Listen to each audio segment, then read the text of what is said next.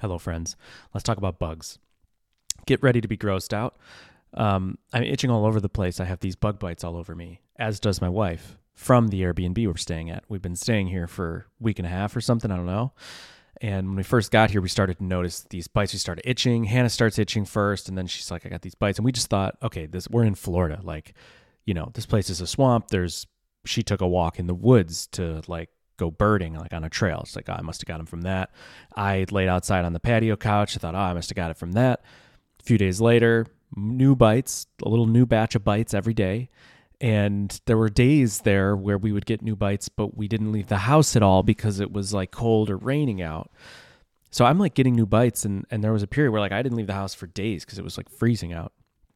And I got these bug bites all over me. I'm like, what the heck? And we're like, oh, they gotta be inside. They're probably inside. I look quick, like in the couch for signs of anything and around the bed. And, fortunately baby doesn't have any bites. So that's an interesting thing. Why doesn't our baby have any bites? Okay. So long story short, it's the Airbnb and they're fire ants. I don't know if you know anything about fire ants, but I know a thing about them because I went to Florida on to visit my grandparents when I was really young, I don't know, 4 maybe. And I barely remember the trip. I just have a few scenes of memory from this trip. But one of them is stepping on a fire ant hill and getting bitten like crazy on my feet. So fire ants are these red little ants in Florida, and they make these little ant hills and they bite.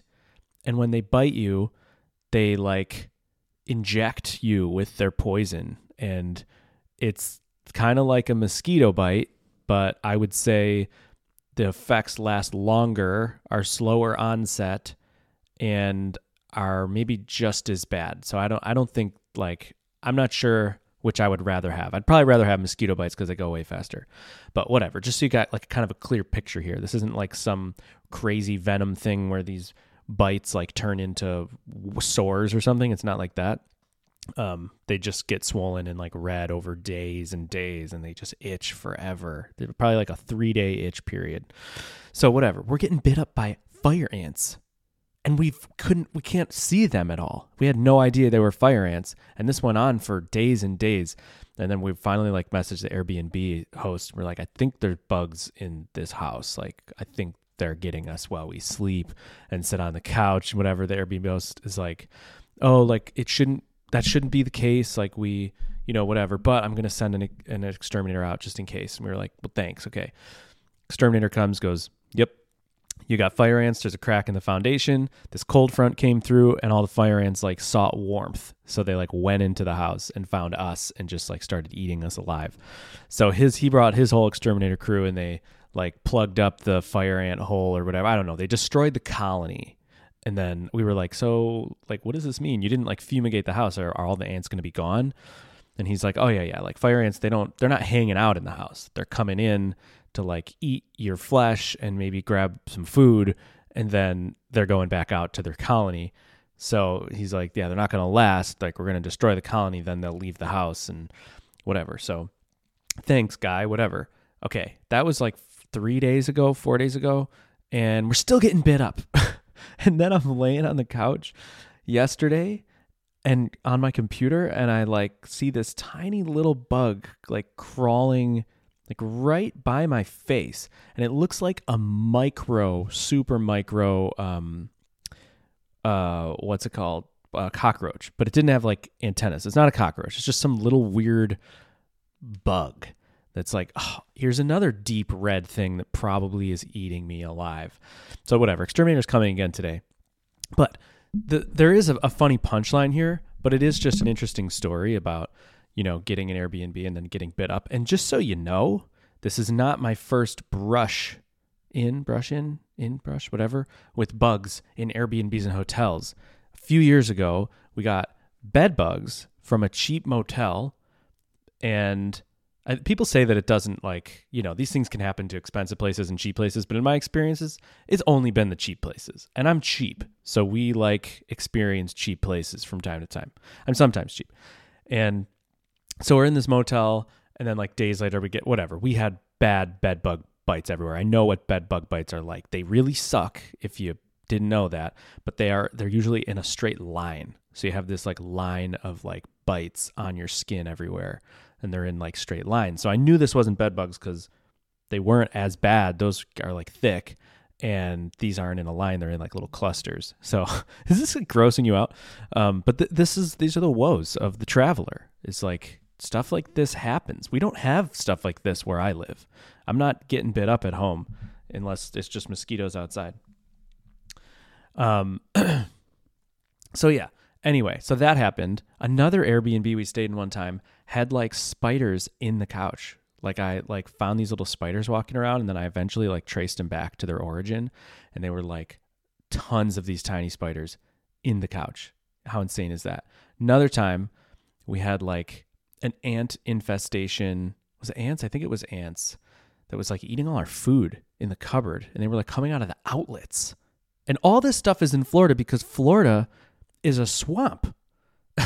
It's like a tropical swamp. It is. Oh, this is in another Airbnb. I'm literally laying there on my laptop. This is years ago. I don't know if I ever told you this, but it's freaking gross. On my laptop, and a cockroach crawls onto my laptop and into my laptop while I'm on it, like in the fan area. And I'm like, holy crap, what the hell? Trying to get this thing out of there. I'm like blowing on it, shaking it. I'm like, how do you get the dang cockroach out of the laptop? I have no idea. He's probably in the fan getting chewed up. I didn't hear anything. He just probably wanted the warmth or something in the dark. I don't know. So I'm like, I don't know how to get this thing out besides like centrifugal force or whatever. So I grab my laptop and I start just spinning around as fast as I can to try to like get this thing to just fly out of the laptop.